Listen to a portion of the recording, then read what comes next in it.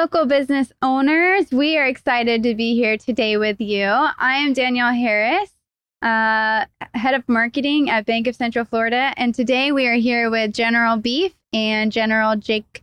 And they are going to share a lot of their experience, both recently in the military, specifically the Air Force. And do you mind sharing a little bit about your background? Do you want to start, General Sure, Jake? Danielle, and thanks to you and Austin for setting this up. But I grew up in Florida and attended Winter Haven High School, graduated in 1977, and went off to the Air Force Academy, where I met my good friend Beef here.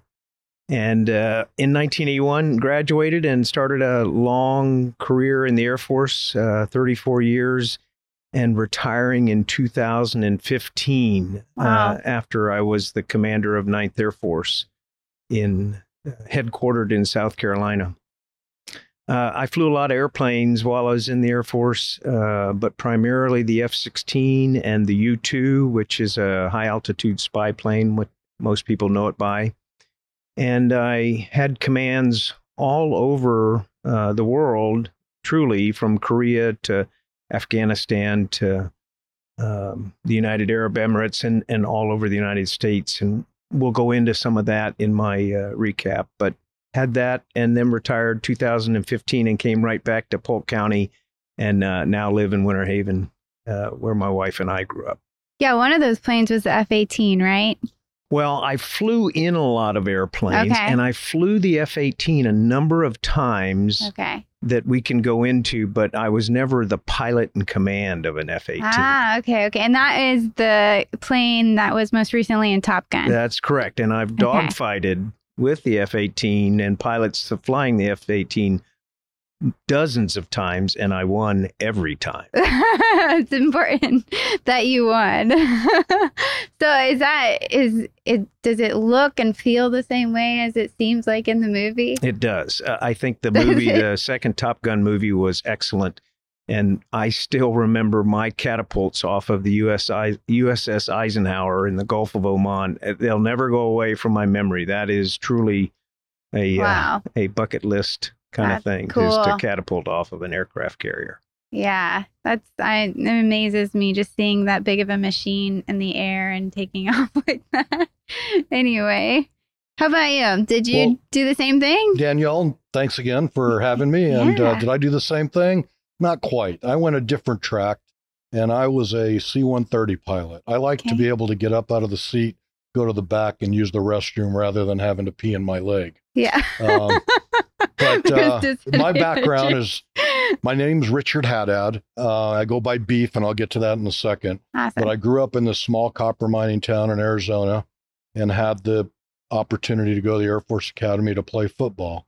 And I graduated from high school in 76, a year before Jake, because I wasn't smart enough to get in the academy. My SAT scores weren't good enough, but I was kind of being recruited for football, and they have a prep school, which is there for enlisted members that are now going to the academy or for blue chip athletes. So I went a year to the prep school, which is on the same grounds as the academy, and then graduated with Jake in 1981.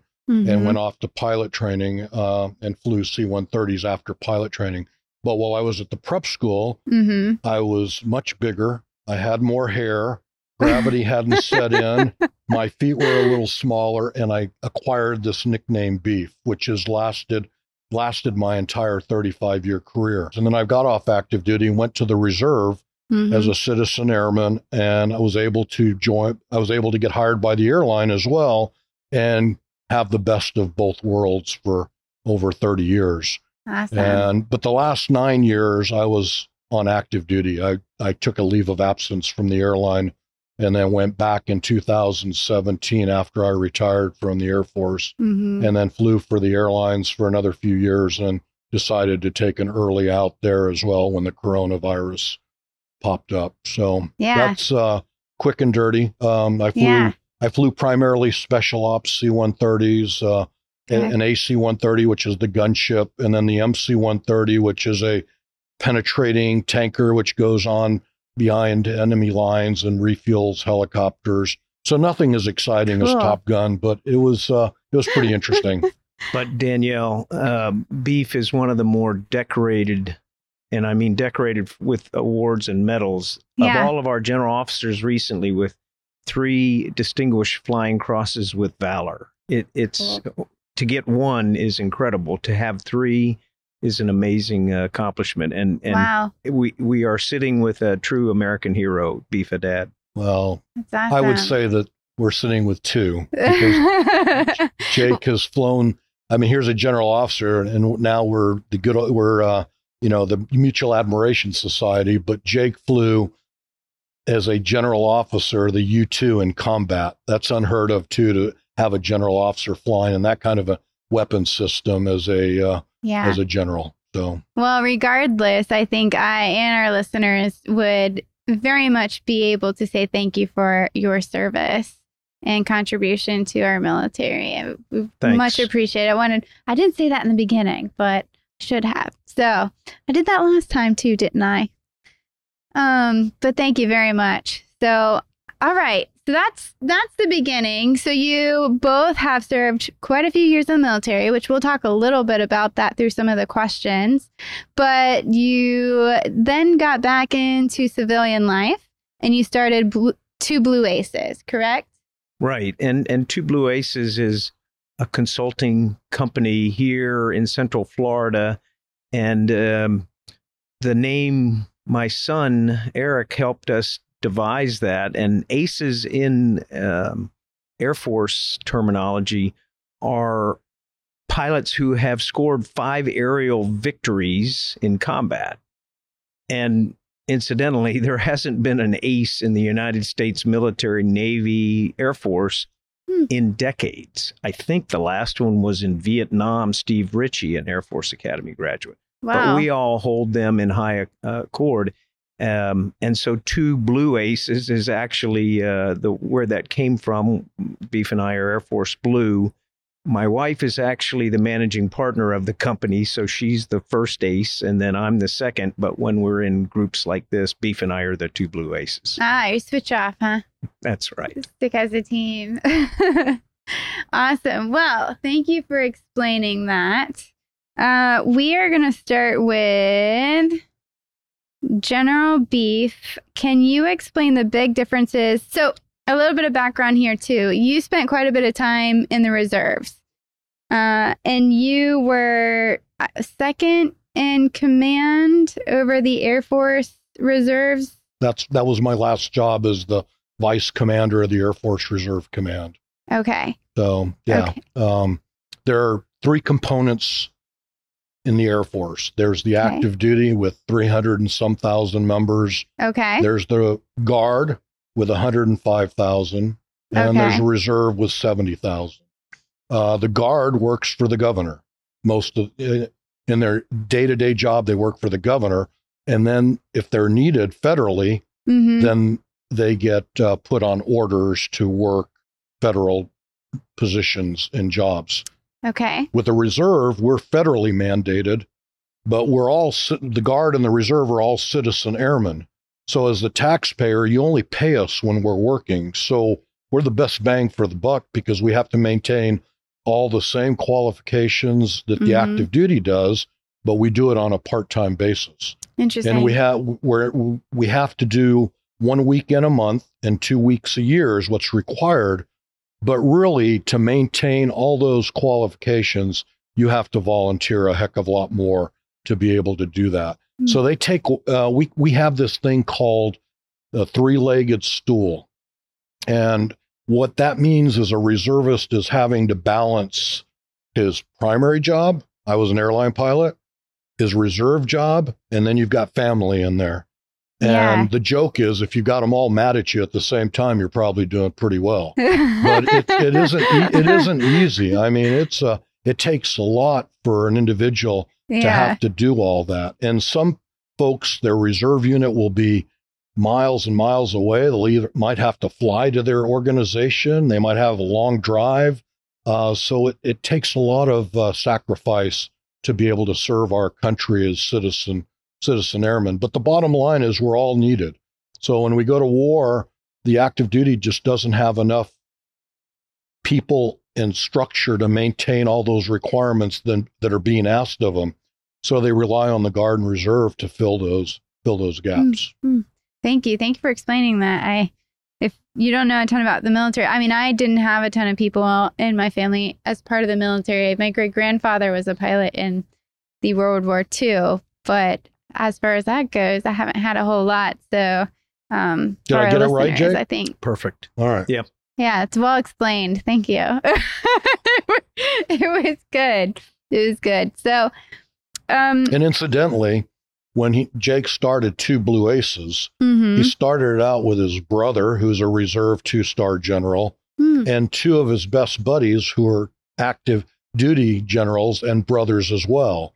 So there were two sets of brothers, and then yours truly. I was the odd man of the group, and But you're like a brother. and the only non-fighter pilot. So I don't know why they let me into the family, but I'm happy to be a part of Two Blue Aces post-retirement and having something to do like this rather than twiddling my thumbs at home now that I'm retired from all these jobs. Yeah, it's really, really cool.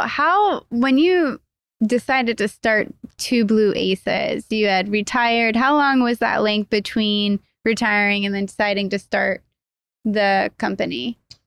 It was about 6 months, and that was the time where my wife, Sandra, was trying to get me to go do something instead of just being in the house all the time. Driving me crazy, We took 6 months off. We exercised a lot. We rode up and down the beach and biked and walked and exercised. But it was either going to be work for a big defense prime like Lockheed Martin or Boeing or somebody like that, or start a business where we could, as a very small, agile company, provide advice and consulting to small agile companies that wanted to learn how to work with the Pentagon and work with the government. And we do a lot of that still today. Yeah.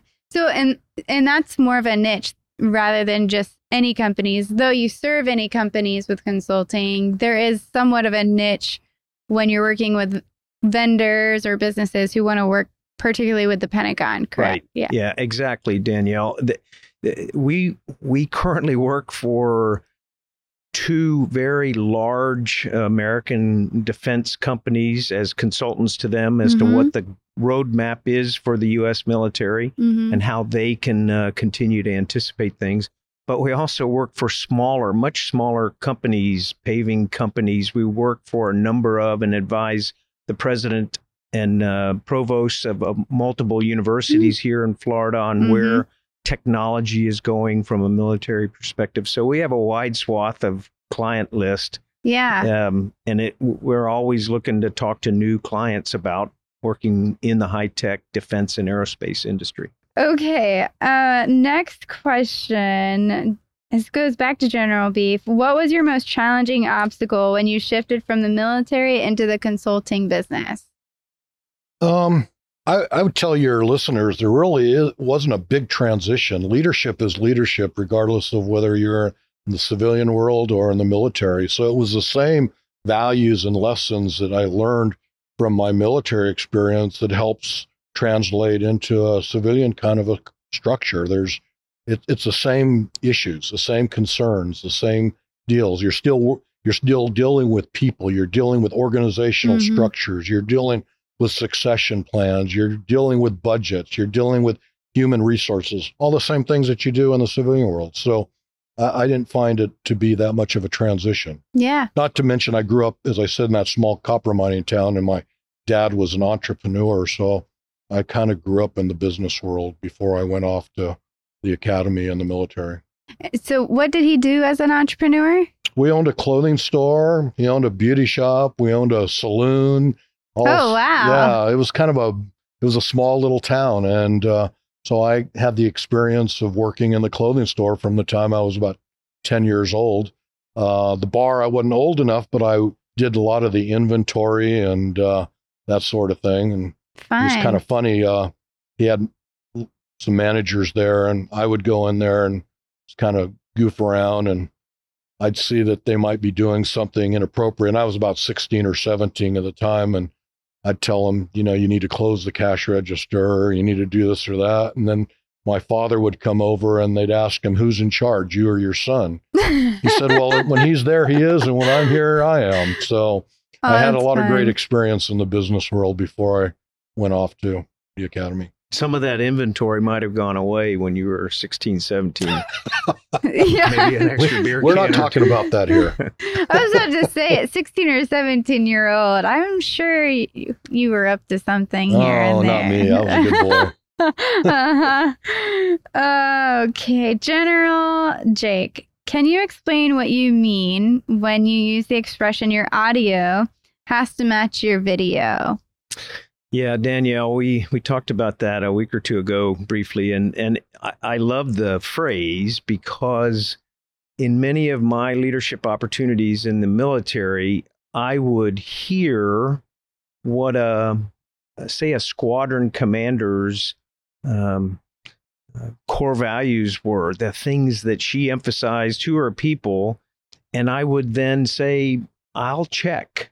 Mm-hmm. And see whether the audio and the video match. And you can rapidly and quickly find out in an organization if what the leadership says is what actually the workers and the managers do.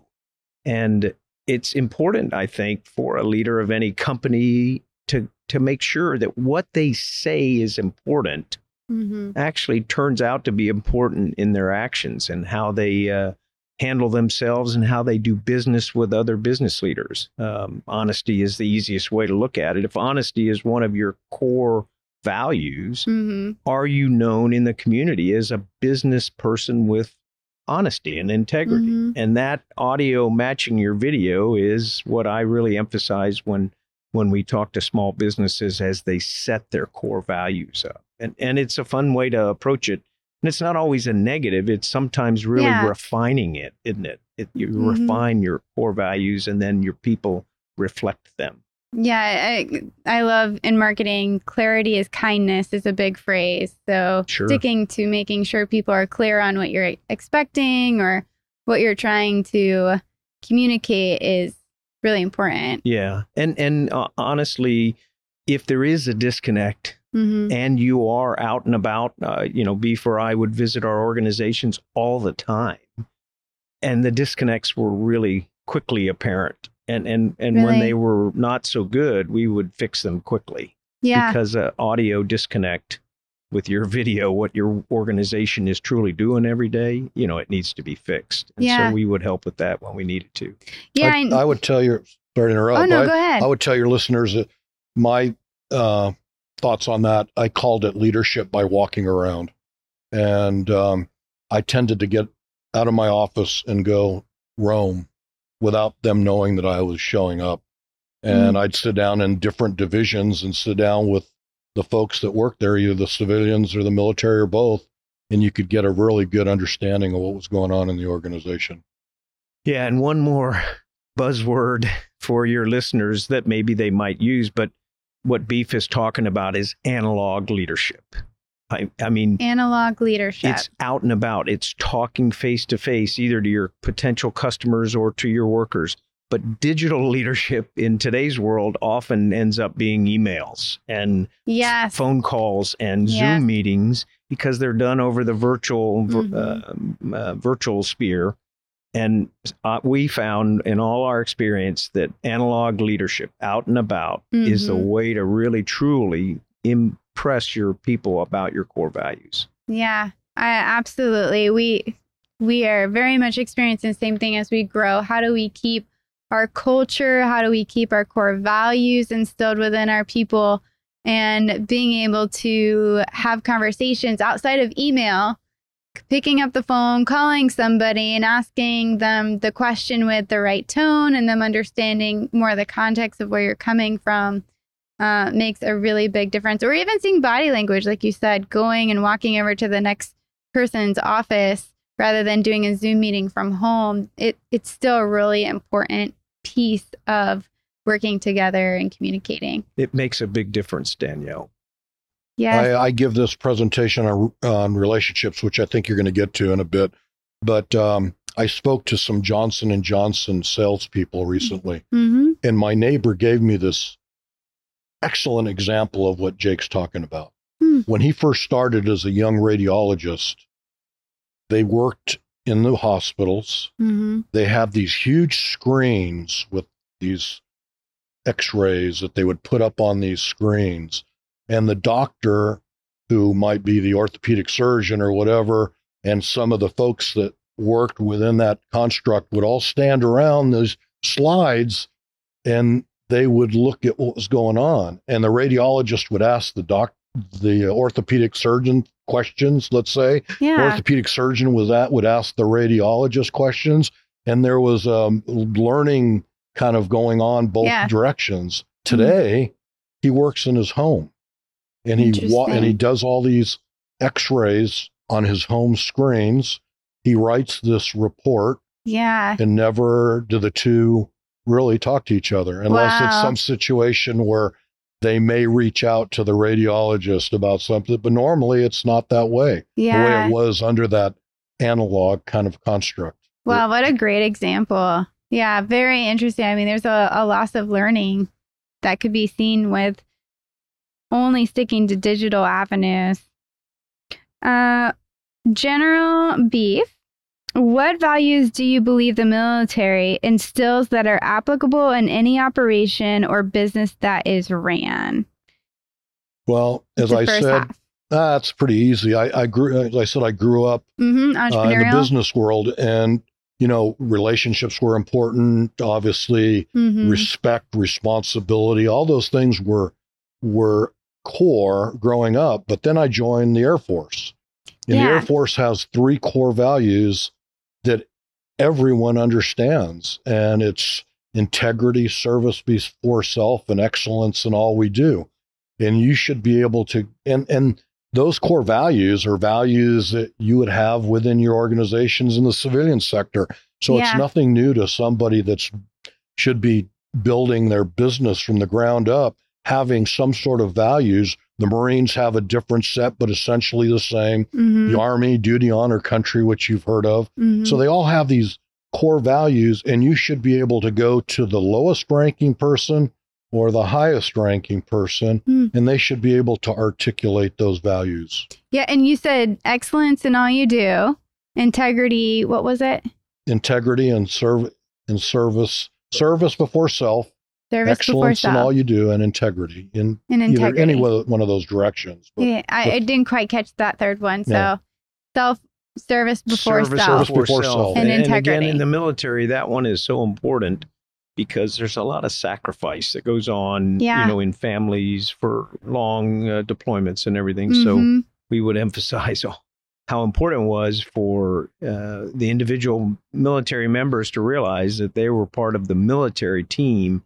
And they were going to sacrifice a lot. They were going to make, family sacrifice. They were going to personally have to live in difficult conditions, et cetera. And so that one was one that, that's very particular to the military, that you're in the service and it's before your needs. You're going to meet the needs of others. Yeah, you had mentioned how important your wife was as a military wife, supporting you in everything that you did. And then on top of saying that she was one of the reasons 6 months after you retired to say, hey, Blue Aces Consulting, why don't we do something that's along that route? Yeah, my wife, Sandra, is a very educated, very talented, very professional woman, but she put her career on hold as a result of me and us being assigned all over the world. She really had to put her career on hold.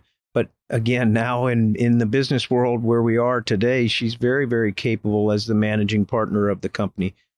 Beef's wife, Ginger, is a wonderful lady. She sacrificed a lot, but she's an attorney. She's a very, very highly skilled. So you'll find that many spouses in the military are actually extremely qualified. They just sacrifice for the good of the nation by moving around and putting up with some of the turbulence that's in the military. Oh, absolutely. Especially with long leaves, I can imagine.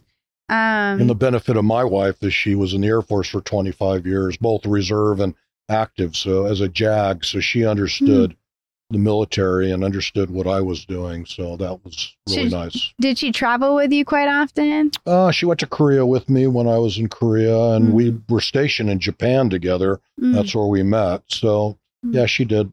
She went to Washington, D.C. when I was at the Pentagon, and then we were in Georgia for a while. So she moved around quite a bit. When they were initially married, Danielle, they spent their honeymoon in my son's rooms in the bunk bed because of something that didn't turn out right on their honeymoon planning. But we've known Beef and Ginger for a long time, and honeymoon planning is not one of Beef. Mexico didn't work out for us.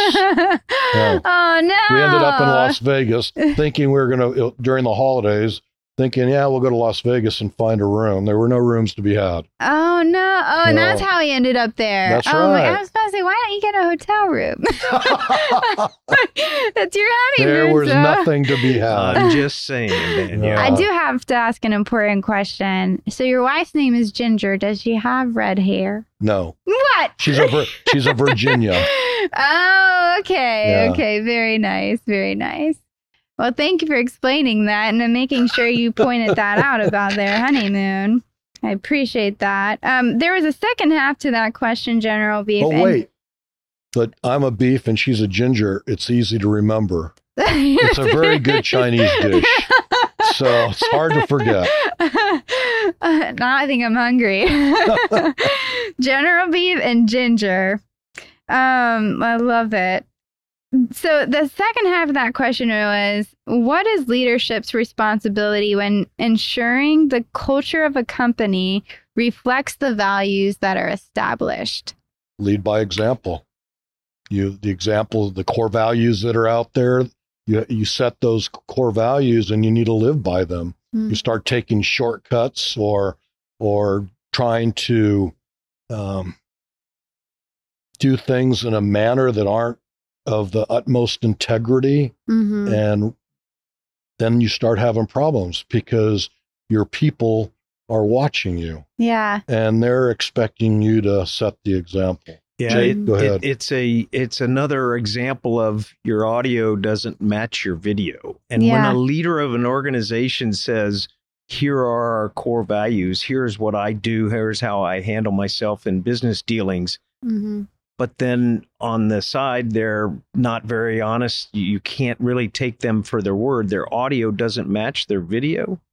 I mean, they really are not very. Yeah. They're not qualified to lead any organization when they say one thing and do another. And it's important to do that. And as senior leaders, Beef and I have had to replace a number of people who thought they could operate that way. Interesting. And for their boss to permit that would be unacceptable at an even higher level. So we were, our role in the military as general officers was to make sure those conditions didn't exist in our organizations. Right. Because I think I had remembered you saying, you had to be efficient and you had to train the best. Yeah. And there's not room for failure. Yeah. Because it would really degrade the organization's effectiveness, because like Beef said, you're always being watched. When you're the leader, your people who work for you watch and see how you operate. Yeah. And if it's not good, then it really takes away from the effectiveness of the organization.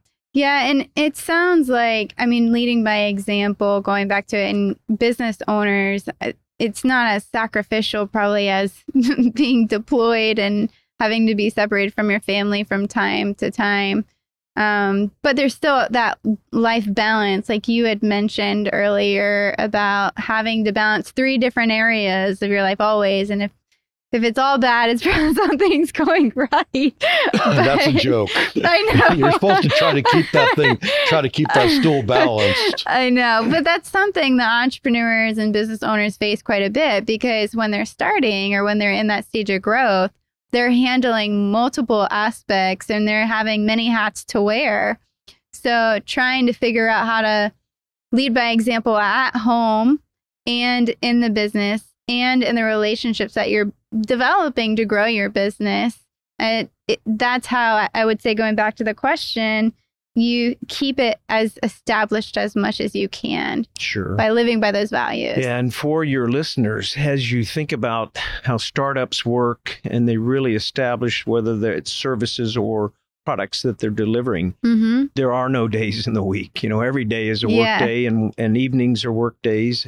But as you get more established and your goals are being met and your revenue and profits are relatively where they are, then how do you establish a balance, not Mhm. only in your own life, but Mhm. to permit your workers Yeah. to not always having to work overtime and on weekends and everything. And I think as small business leaders, you really need to say we're at that point now where we really should have some Mhm. balance in our lives, put our Mhm. families back on an important point. And then you as the leader have got to do that. You can't be Mhm. in the office all the time, sending out emails at 9:00 at night and expecting people to answer you. Right. Yeah. There's a balance required, and you're the leader. Set it. Yeah. And do you believe that rest is, I mean, we hear so much about work-life balance and mental health these days. Do you believe that rest is a very big piece in better productivity? I do completely, and my wife and my sons, but also my executive assistant. When I wasn't getting enough sleep, Mm-hmm. they would tell me, "Hey, you need to Yeah. go home early and reset because you're not being that effective because you're so tired looking." And again, Beef knows. No, Yeah. you're right. You're not good if you're sick or Yeah, you're yeah. not feeling well or you're You out really- of shape or Yeah. you have medical problems. Yeah. So you've got to find that time to keep yourself. And it's important too, as a leader of a company, Mhm. is to take care of yourself. Or And- if you're flying a plane. Well, definitely Right? if you're flying a plane, you really need to get your rest the night before because Yeah. it can matter if things go wrong. Yeah. I mean, you were still, what is it, pulling G's? Like if you're under that kind of pressure.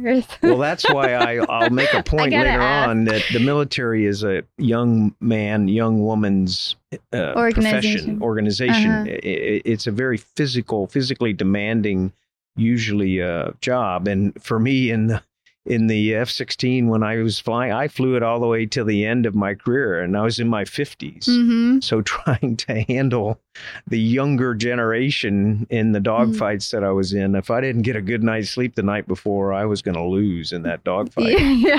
So they were going to challenge you, huh? they were definitely wanting some of the old man, and they were going to get him if I was not rested. Yeah. Did you tell them you were keeping them young? I was, and I used my experiences and my cunning more than I did my physical capability because I was old.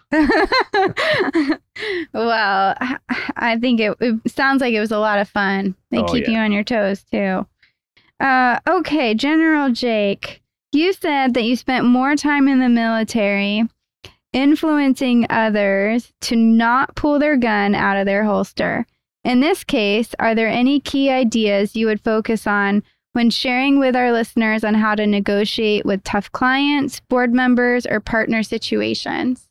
Yeah, Danielle, it's a real solid topic is to how to, in your organization, how to build tactical patience, how to Interesting. strategically Yeah. think your way through, not today's meeting, but the long-term Mhm. goals that you've set with maybe partnering in an effort with another company doing things. Mm. But we learned in the military, and I taught the younger officers and non-commissioned officers that they needed to be careful before they pulled a trigger. Mm. And whether that was because of the law of armed conflict or proportionality, as we called it, you wouldn't drop a nuke on your enemy if you didn't need to.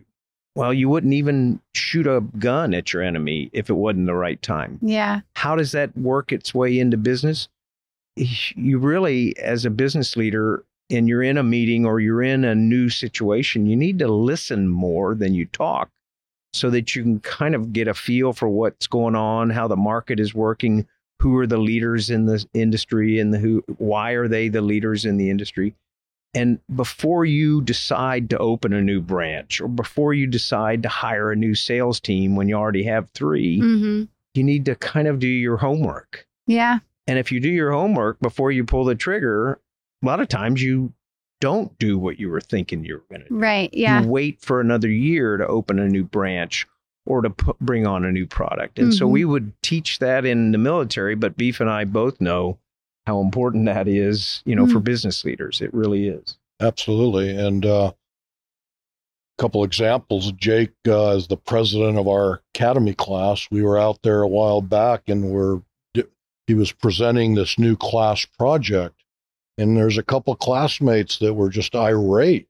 But they were really kind of out of line. And Jake just stood up there and listened and took it all in, and then just made a very calming response to the feedback that he was getting, which was just awesome. And then another example, Jake came out from 9th Air Force when he was the commander of 9th, and I was the vice commander of the reserve. And, I talked about the three components. Even though we're all Air Force, there is some competition. The bottom line, though, is we work for the active duty. And a lot of times the active duty general officers would maybe not take as much time as they needed to understand the Guard and Reserve. Well, because of our relationship, Jake came to Warner Robins and sat down in my conference room with my general officers that were there that day, and we had a great discussion. But Jake sat there, instead of just articulating his position and this is the way it is, he listened to what all these guys had to say, and it was a great couple hours of being able to have this dialogue with this head guy who was in charge of 9th Air Force, which was one of the bigger, numbered air forces in our Air Force. So I think that's the point he's trying to make, is listen before you engage and understand. Incidentally, and Beef knows this, but the colonels who worked for me were advising me that I should pull out my gun and pull the trigger on some things that they said were not right with respect to the reservists down in Beef's command. And I thought about it for a while. I actually thought about sending an email and saying, Beef, this is not going right. This is not the way it should be. Yeah. But I just kind of felt the need to hear what they had to say before I said anything negative. And when I went down there and talked to them and I heard what was going on and what their circumstances were, I realized that they were right. Yeah. And we were wrong. We shouldn't have pulled a trigger and said, you guys are not doing your job right. Yeah. And that's how it's tactical patience. You have to really make sure you look at both sides of the equation or hear both sides of the argument before you actually make a move or do something. Yeah, it seems with the speed of technology and social media over the last 10 to 15 years, things were very quick. You see a comment and it could be taken out of context. And it's almost relearning that seeking understanding and listening is really important. Yeah, because you can get it wrong real fast. Yeah. And then it takes a long time to clean up the mess you made by being wrong if you pulled the trigger too fast. So, I mean, you spent quite a bit of time, both of you, right, spent quite a bit of time overseas and during the war. I mean, speaking with other ambassadors or representatives of those countries. Yeah, we had to be patient with our allies. Yeah. And it's really not an easy one to go through. It takes a little bit of time to develop, but both Beef and I were stationed in other countries where oftentimes we were on other people's base. Yeah. The airfield that we were operating out of was in Iraq or it was in Afghanistan. And there were governors who said, this is my turf.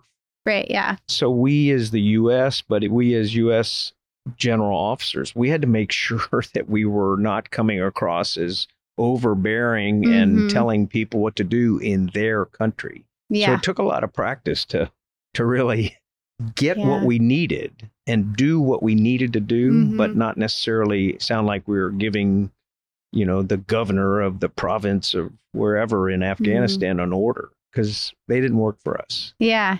Yeah, it's almost the fine line of humble confidence. You got to be confident, stand your ground, right? But still navigate the conversation of what you've been sent to do. Yep. And you have to make sure your people do the same. I mean, Mhm. Respect. Yeah, you have to respect their culture, and the way they do things may not be the same way we do things. Yeah. And for us to try to shove it the American way down their throat was not always the right solution either. So it was a fine balance. And you had some American airmen that just didn't get they couldn't figure it out. They couldn't understand that I need to really sit here and understand them. It was, you're doing it my way.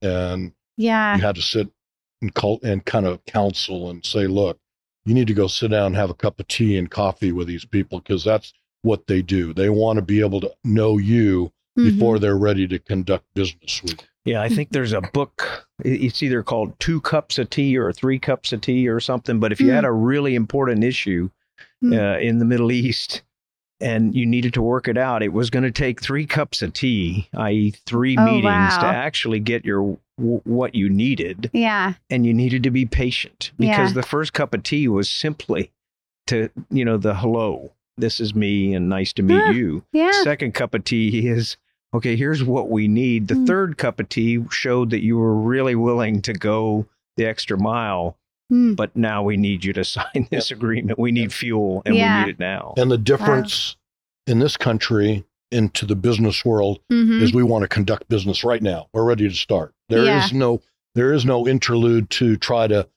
talk about families or this or that and to get to know you. We want to conduct business. It's all about dollars. Well, over there, it's about learning whether they can trust you or not. So for your listeners, if they're going to deal with people from other countries or cultures, there's another book called Kiss, Bow, or Shake. What? Kiss, bow, or shake? Yeah. Well, you shake hands, so trying you kiss, to figure out what's appropriate. You bow, there's so understanding their culture. Yeah. An example, if you're in the Middle East and I cross my legs and point my heel at you, that's rude. Really? Yes. Wow. So you have to know those little things. I was in a meeting one day and a colonel did exactly that. Yeah. And the conversation kind of stopped with the Iraqi that was sitting in the seat. And I'm thinking that guy didn't read the book. Okay. General B, for local business owners and leaders, relationships are important when growing your business, which we've talked a little bit about that. Especially keeping long-term development in your mind. In your efforts in Iraq, what were some key takeaways that you can share from your experience that assisted in building trust in Americans? Well, Danielle, I had understood relationships from the time I was growing up with my father, who was in this small town and had these relationships. So I understood relationships. I understood them at the academy, developing friends with Jake and a lot of other folks and playing on the football team. So I really had never put a mantra on it until I got to Iraq. And I was there to help stand up the first Air Force base. And goodness, there was a lack of resources. I was a senior advisor. I wasn't a commander. So everything had to be worked, from a negotiating or relationship perspective, not necessarily I'm in charge and this is the way it was going to be. So I had to find ways to help them out and to do the things that we needed to do to get this base up and running. Wow. We were able to get a bunch of furniture one day and some stuff and brought it to them. And they were amazed that we got all this stuff for them. I think it was Saddam Hussein's It was Saddam's old furniture, wasn't it? And they were amazed because... Was it really? Yeah, we got it from the State Department annex that was getting rid of their furniture. And because of the relationships I developed with these folks, I asked them if I could have it. They said yes. Brought it to our base, unloaded it, and these people had this really eerie, it was like an odd look on their faces. Well, I come to find out later on as I'm talking to the general on the base, and I was a colonel at the time, and he's thanking me profusely for what we have done for them to get this base up and running. But he then proceeds to, I think I asked, why would everybody look odd when we brought all this furniture? He says, because that was Saddam's furniture. My goodness. But what he also told me that night was, what you have done, we can't thank you enough. And you realize that it's all about relationships. Yeah. And I put a mantra on relationships at that point. And from that point on, throughout the rest of my career in the Air Force, I talked about relationships. Yeah. You can be the smartest person in the room with all your staff, and you can get things done, but you take it to, you raise the bar when I get to know you as an individual and what makes you tick and what makes you not tick. And having that relationship with the people in your immediate circle make things that much better. And I believe it's relationships not only with family and friends and colleagues and superiors and subordinates, but it's with joint partners and people from other countries that we had to contend with. So all those things are so important, and they were important then in the military construct, but they're just as important in the civilian world and building a business. Absolutely. I mean, seeking understanding and relationships with future businesses you work with, or even clients these days. I mean, listening to the client, there's jobs out there all about the client and customer satisfaction. You see surveys all the time, and seeking understanding of what they are, how you can serve them is a huge benefit to any company who wants to grow, especially these days with competition. Well, thank you very much again for being a part of this. We really appreciate it. And hopefully we can have you guys come back maybe in a year or two. Love to. We'll see. But would love that. So thank you very much. Thank you, Danielle. Thanks, Austin. Thanks, All Austin. right. Thank you for listening.